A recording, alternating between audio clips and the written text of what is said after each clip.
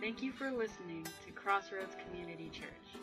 At Crossroads, our mission is to be the church by exalting the glory of God, sharing and showing the love of Christ, and inviting others to be recipients of Christ's love. Now here's this week's message.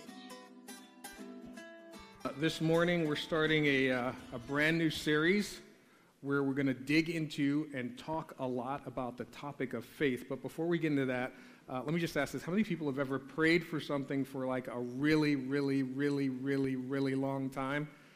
Anyone? Yeah.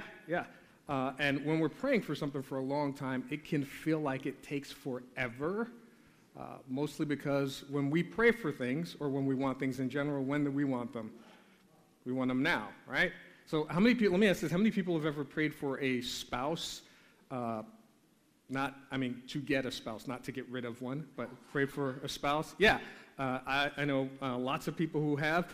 There are people who have prayed for healing, for a family member to be healed, for a sick one. We in the band, Patty wasn't feeling good this morning, so we spent some time praying for her. Is there anyone who's prayed for like a job situation or a financial situation? Yeah, I know Rob has, and I shared many times of, when I went without work, and I know if I actually go back and look, it was probably a short time, but it felt like at least a year to me. I know it wasn't a full year, but it felt like it was a full year. I mean, house almost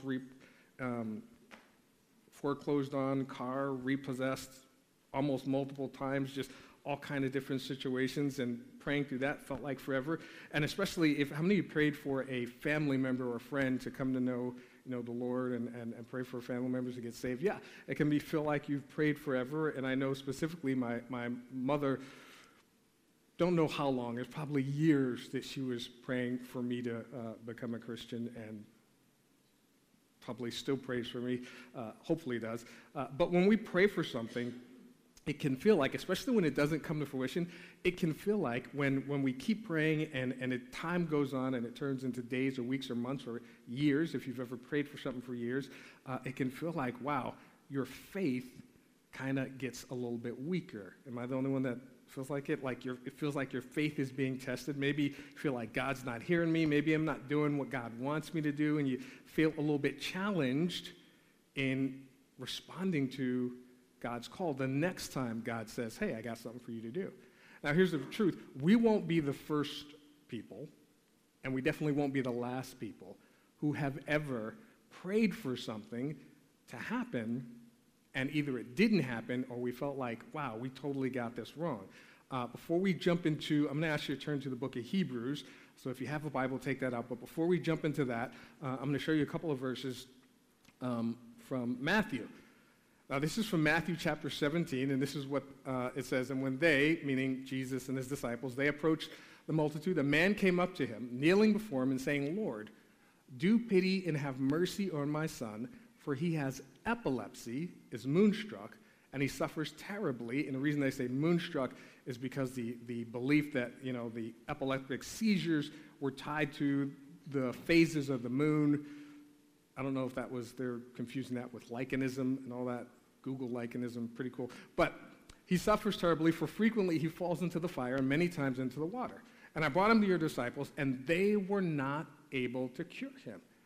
So here's the situation. They came upon someone, and the disciples had been trying to cure this person who had had epileptic seizures and fits, and they couldn't cure him. So they came to Jesus and said, hey, I brought him to your disciples. They couldn't do anything. And Jesus answered, oh, you unbelieving, warped, wayward, rebellious, and thoroughly perverse generation.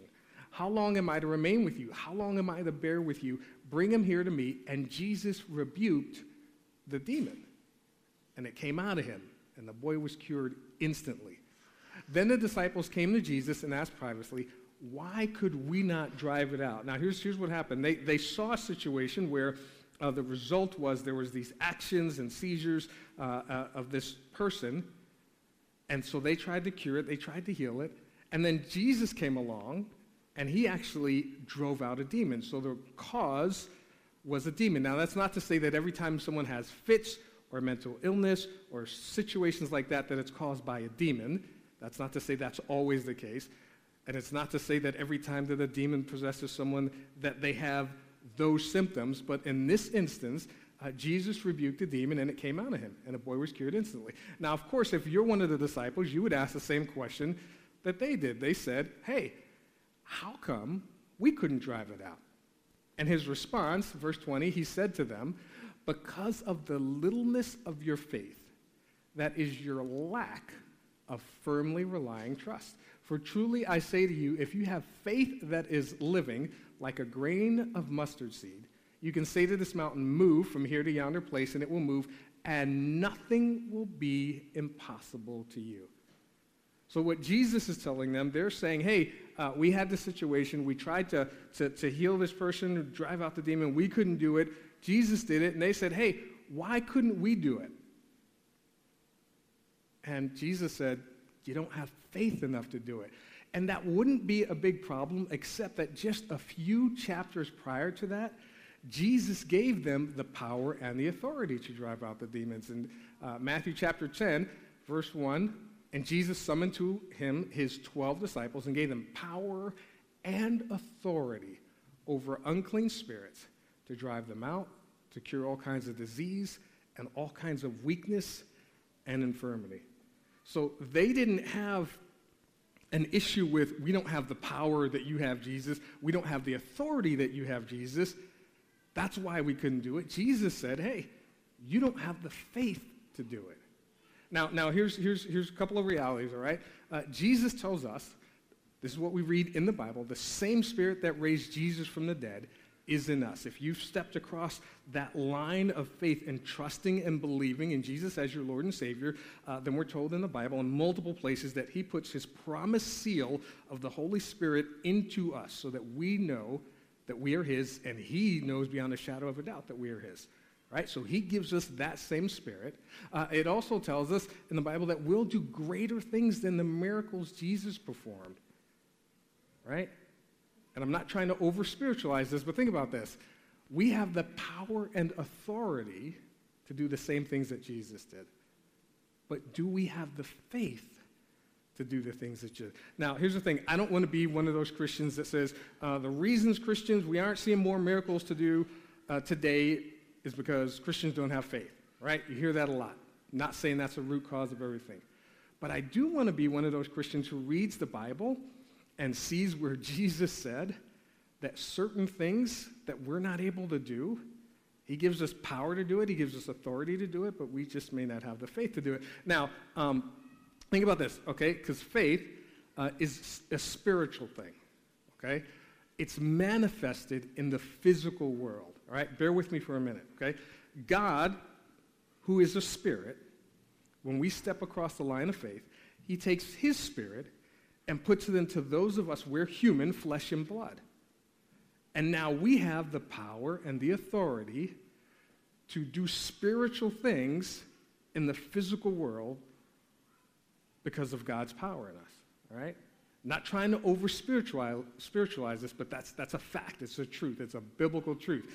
Now, the same 12, well, not all 12, but the same apostles who couldn't do anything because they didn't have faith, once they saw the resurrected Jesus, they went out and turned the world upside down by doing all kinds of things, all kinds of miracles, healing people, raising the dead, curing the blind, all kinds of things, because their faith was changed. So we're going to spend a little bit of time, actually not a little bit of time, we're going to spend a whole lot of time over the next couple of weeks talking about faith, understanding what it means when we use that word, understanding what faith is, understanding how it impacts our relationship with Jesus, how it impacts our relationship with others, how it impacts us as a congregation, how it impacts the church in the world today, all this kind of stuff we're going to dig into. We're going to actually put our faith into action. We're going to do some things here on Sunday morning that's going to challenge us to take a step of faith, and we're going to share our faith. Now, I realize, because a lot of times when I say, now go do this or go do that, once we get home and throughout the week, by the end of the day, or once we're with the kids or whatever, or in Christy and I's case, when we get home and we're dealing with the puppy and the dogs and all that stuff, your mind's not on, ooh, let me take this nugget I got from the message and apply it. So while we're all here on some of these Sunday mornings throughout the summer, we're going to take some actions that are going to allow you guys to share your faith, all right? But first, we need to understand what faith is. So if you have a Bible, open it up to the book of Hebrews chapter 11, and it's called, for some of you might know this, it's called the Hall of Faith. How many people have read Hebrews chapter 11? So here's what we're going to do. Many of you have read it. And when I've read it, I don't know how many times. I usually read right through. I stop at some things. I look at some things. But we're actually going to dig into it and look at the lives of the people who were mentioned, how their lives were changed, how their faith was challenged, how they persevered, what did they do or what things they didn't do, and how God used them and transformed their lives because of their faith. So turn to Hebrews chapter 11, and we're going to start right off in verse 1.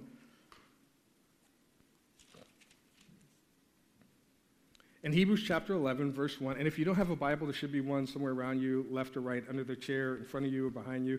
And if not, raise your hand. We'll have someone bring one to you. In Hebrews chapter 11, verse 1, it says, "Now faith is being sure of what we hope for and certain of what we do not see. This is what the ancients were commended for." Now, before we dig into this, just to understand the definition of faith, the author of Hebrews says, and we'll get into a little bit more about the background of the whole book of Hebrews next week, but the author of Hebrews says that faith is being sure of what we hope for, even though we don't see it. Okay? And a lot of people, if you've ever been a Christian in an environment amongst non-Christians, there can be a lot of criticism because you're putting your faith and what they call blind faith in something that you don't see, something that you can't touch. There's this invisible spiritual God who we put our faith in. A lot of people will say that Christians or religion in general is just made up to explain the things that we don't understand and we can't see. That's not what the author is saying. He's saying that we're putting our hope and faith in something we don't see, but we're absolutely sure of it.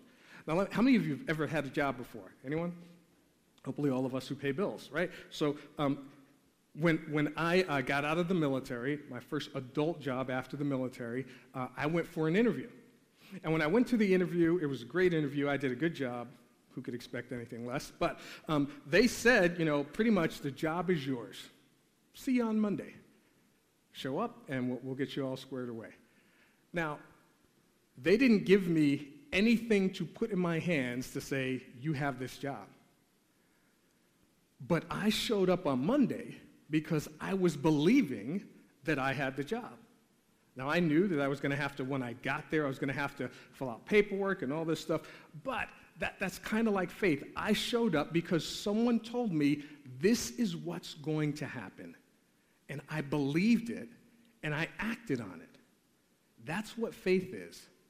God said, here is what has happened, and here is what's going to happen. And then faith is us believing it and moving ourselves in our lives based on what God has said. Now, James, in the book of James, adds a little bit more to that. He says this. James says in chapter 2, verse 14, he said, "What good is it, my brothers, if a man claims to have faith but has no deeds?" And he's not saying that, when we put our faith in God, that we have to do deeds in order to get in right standing with God.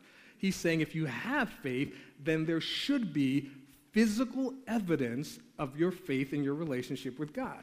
And one of the people at the conference yesterday, Man Up Conference, I forget which one said it, he said that a Christian man, or woman, but a Christian man should be different than every other man on the planet. If you have the Spirit of God living in you, doesn't matter what people say about you, doesn't matter what they're not saying about you, doesn't matter what they believe about you, you should be different because you have God's Spirit in you. And so what James is saying is, what good is it, my brothers, if a man claims to have faith but has no deeds? Can such faith save them? Suppose a brother or sister is without clothes and daily food. If one of you says to them, "Go, I wish you well, keep warm and well fed," but does nothing about his physical needs, what good is it? In the same way, faith by itself, if it is not accompanied by action, is dead. But someone will say, "You have faith, I have deeds. Show me your faith without deeds, and I will show you my faith by what I do." So for this, we're going to take this in Hebrews, and our working definition for this series is this. Faith is being sure and certain of what God is doing or will do in one's life, and acting on that knowledge living one's life in a way that reflects their faith regularly and consistently, even when there is no evidence of God at work. Does that make sense to everyone? Let's do this. If you read, on the count of three, just the red words, we're going to read this together on the count of three. Just the red words. You get a working, very hardcore understanding of what faith is. Ready? On the count of three. 1, 2, 3. Being sure and certain of what God is doing and acting on that knowledge even when there is no evidence. That's what faith is. That is the basic, bottom line understanding from a biblical concept of what faith is. All right, so now here's what we're going to do. We're going to talk a little bit about the people that we're reading about. So jump back to the book of Hebrews. And in verse 3, this is what we read. By faith, we understand that the universe was formed at God's command, so that what is seen was made out of what was visible. By faith, Abel offered God a better sacrifice than Cain did. By faith, he was commended as a righteous man when God spoke well of his offerings. And by faith, he still speaks even though he is dead. So let's talk a little bit about Abel's faith, because that's what we want to do, is dig down into these people, what they did, how their lives interacted, what can we learn from them that's going to help us and encourage us in our faith. The first thing that the author of Hebrews tells us about Abel's faith is Abel's faith was put into action. The offering that he made, it says that he brought by faith. Now, we can argue all day about who brought the better offering or why they brought different offerings, and there are lots of theories out there about why, Cain brought vegetables and Abel brought meat. I mean, the most common and basic understanding is meat is always better than vegetables. That's not a theological concept. That's just my opinion. But we can argue about that all day. But his faith was put into action, and it could be a lot of theories about because they were, brothers and sisters. Anyone have siblings? Yeah. Anyone have sibling rivalries with your brothers and sisters? Yeah. It's okay to try to one-up a brother or sister. It's okay to try to bring a better gift to mom and dad or bring a better, meal to the family cookout. It's not okay to beat your brother or sister to death with a rock, which is what happened with Cain and Abel. But it could have been a sibling rivalry. It doesn't tell us why, but it does tell us that Abel's gift was offered, he brought it, as an act of faith. And then just a few verses down, this is what it says about faith. And without faith, it is impossible to please God, because anyone who comes to him must believe he exists and that he rewards those who earnestly seek him. So Abel's gift was offered as an act of faith, and when he put his faith into action, it pleased God. It also tells us that his faith made him righteous. Now, it's not in the same way that someone is made in right standing with God today. Back then, and this is even before the law, but the understanding was that in order to be in right standing with God because of our sin, the penalty of sin is death, so something had to die. So an animal was sacrificed, and that animal sacrifice, that death, atoned for or took the place of a human's sin, which was deserving of death, their separation from God. Today, instead of doing that, we don't have to have slaughter an animal. We just have to accept the one eternal sacrifice that was made when Jesus Christ, as the Lamb of God, took all of our sins upon him and died in our place. And instead of us bringing a sacrifice, all we have to do is accept that sacrifice paid the penalty for our sins. And when we accept it, then God says, yeah, you know what? You are now declared in right standing with me, and he puts his Holy Spirit in us to seal our relationship with him. So in that essence, he was made righteous, but it also says that his faith testifies to this day. We're reading about it. We're talking about it now. And Jesus even talked about it because in Luke chapter 11, this is what we read. Therefore, and he's talking to the people of Israel, he says, therefore, also the wisdom of God said, I will send them prophets and apostles, some of whom they kill and persecute, so that the blood of all the prophets shed from the foundation of the world may be charged against this generation, from the blood of Abel to the blood of Zechariah, who perish between the altar and the sanctuary. Yes, I tell you, it will be required of this generation. Now, the reason it was required of this generation is because the Israelites were the people from whom God would have prophets come and declare to the world the truth of God's word. The Israelites were also the people who were supposed to maintain the accuracy of God's word. And Jesus tells us somewhere else that all of the prophets and all of the Old Testament pointed to him. And so the people who were supposed to maintain the word about the prophets that point to Jesus, when Jesus showed up and said, "Here I am," they rejected him, and they refused to hear him, and refused to acknowledge him. And so he says, yeah, you guys are going to be held responsible. But he also says the blood of all the prophets shed from the foundation of the world, and the first blood of a prophet he mentions is Abel, which would help us kind of understand why Abel, before the law, would bring a meat and fat portion sacrifice as an offering to God. It's because he had already been spending time with God, talking to God, hearing from God, and telling others about God. So here's the final thing that the book doesn't actually tell us this, but yeah, his faith was put into action. His faith made him righteous. His faith testifies to this day. But his faith also cost him his life. His faith is what led him to bring that particular offering. And because of that, his brother killed him. And there are things that we do today because of our faith where all we end up with is someone slamming us on Facebook or sending a bad tweet about us or talking bad about us at work. Yet we have missionaries that we support here that are in countries where it's not, if they go public with their sharing of the gospel, they're not just going to get slammed on Facebook, they're going to get killed. And if you guys, I won't mention her name now, but one of the families we support, we shared this a while back, they were sending out prayer requests because they were filling up rooms like this in the Middle East with people sharing the gospel, and then their pictures appeared on the news as criminals of the state because they were sharing the gospel, and they were being hunted. As far as I know, they're still okay from my last communication with them, but that's the risk of living out your faith. And there are people, we tend to think, well, this is Old Testament. There's no one today who's going to get killed or beheaded or shot or hung or lose their job or ostracized because they go and say, I'm a Christian and I love the Lord. But at least once or twice a month when you turn on the news, if not more frequently, because I try not to watch the news too much, specifically because of this, you hear about people, some all around the world, but every now and then there's some in our nation who are criticized, who are ostracized. Most of the beheadings are overseas and the killings are overseas because of people who come out and say, I love the Lord. But that's the risk that we take to share our faith.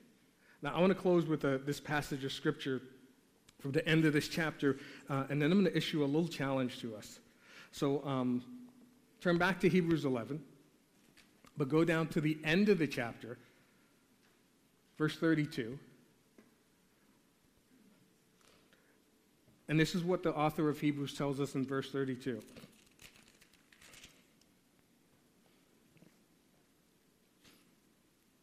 He says, and what more shall I say? I do not have time to tell about Gideon, Barak, Samson, Jephthah, David, Samuel, and the prophets, who through faith they conquered kingdoms. And we struggle today in this country and in other countries like, hey, you know what, politics and the governments and all this stuff. But what they did was they put their faith and their trust in the Word of God, who conquered kingdoms, who administered justice, and gained what was promised, who shut the mouths of lions, quenched the fury of the flames, and escaped the edge of the sword, whose weakness was turned to strength, and who became powerful in battle and routed foreign armies. Women received back their dead, raised to life again. Others were tortured and refused to be released so that they might gain a better resurrection. Some faced jeers and flogging, while still others were chained and put in prison. They were stoned, they were sawed in two, they were put to death by the sword. They went about in sheepskins and goatskins, destitute, persecuted, and mistreated. The world was not worthy of them. They wandered in deserts and mountains and in caves and holes in the ground, meaning they were homeless, basically. And these were all commended for their faith, yet none of them received what had been promised. And today, when we leave and go out into the public, we're afraid to take a stand. Not that we're supposed to bash the things of the culture, but we're supposed to stand up for the things of God. And I want to share with you this picture as the band comes up before we close out in this last song. I want to share with you this picture before anyone says anything. Yes, it's from a comic book, all right? But it's also from a movie. It's one of these awesome quotes, and I just love it. It's from a comic book series. How many people have heard of Captain America? Okay, comic book series called Civil War, which I think it was 2006, 2007. It was a year-long comic book series where, people were fighting against one another and arguing against one another because the government said the superheroes had to do this, and the superheroes said no, and then superheroes all took a side, and they were fighting against one another. And one of the most iconic, awesome pictures from that comic book series, the quote made its way into the movie, and this is the quote from Captain America, and he says, "It doesn't matter what the press says, it doesn't matter what the politicians or the mob say, it doesn't matter if the whole country decides that something is wrong, is right. This nation was founded on one principle above all else, the requirement that we stand up for what we believe, no matter the odds or the consequences. When the mob and the press and the whole world tell you to move, your job is to plant yourself like a tree beside the river of truth and tell the whole world, no, you move." And if you're a Christ follower, it doesn't matter what the culture tells you, what the government tells you. It doesn't matter what the people at work are telling you, the people on Facebook are telling you. Our job is to stand up for the word of Christ and do what God has called us to do. Here's what I'm going to ask you to do. I'm going to ask you guys to do a little challenge. Some of you, this may not work for all of you, but how many people have a smartphone? Yeah. If you have a smartphone, here's what I'm going to ask you to do. I'm going to ask you to just take a step of faith. And you're going to say, well, how does this work? This isn't really challenging my faith. Hear me out. I'm going to ask you to take a step of faith and take out your smartphone and check into this church. And it's basically letting people know who look at your Facebook status, whatever, that, hey, you're at church on Sunday morning.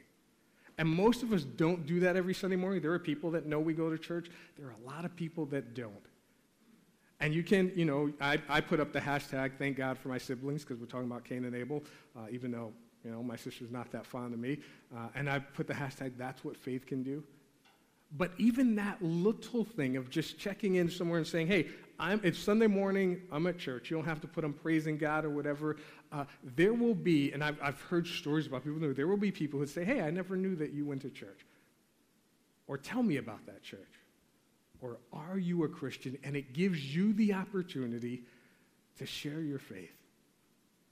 So I'm going to ask you guys to stand. God, we just pray that we would be true to who you have called us to be your church, to be your people, that your Spirit would guide us and lead us, and that we would stand together, not to fight against the culture, not to fight against the government, but to stand up for your word and your truth. We pray this in Jesus' name. Amen.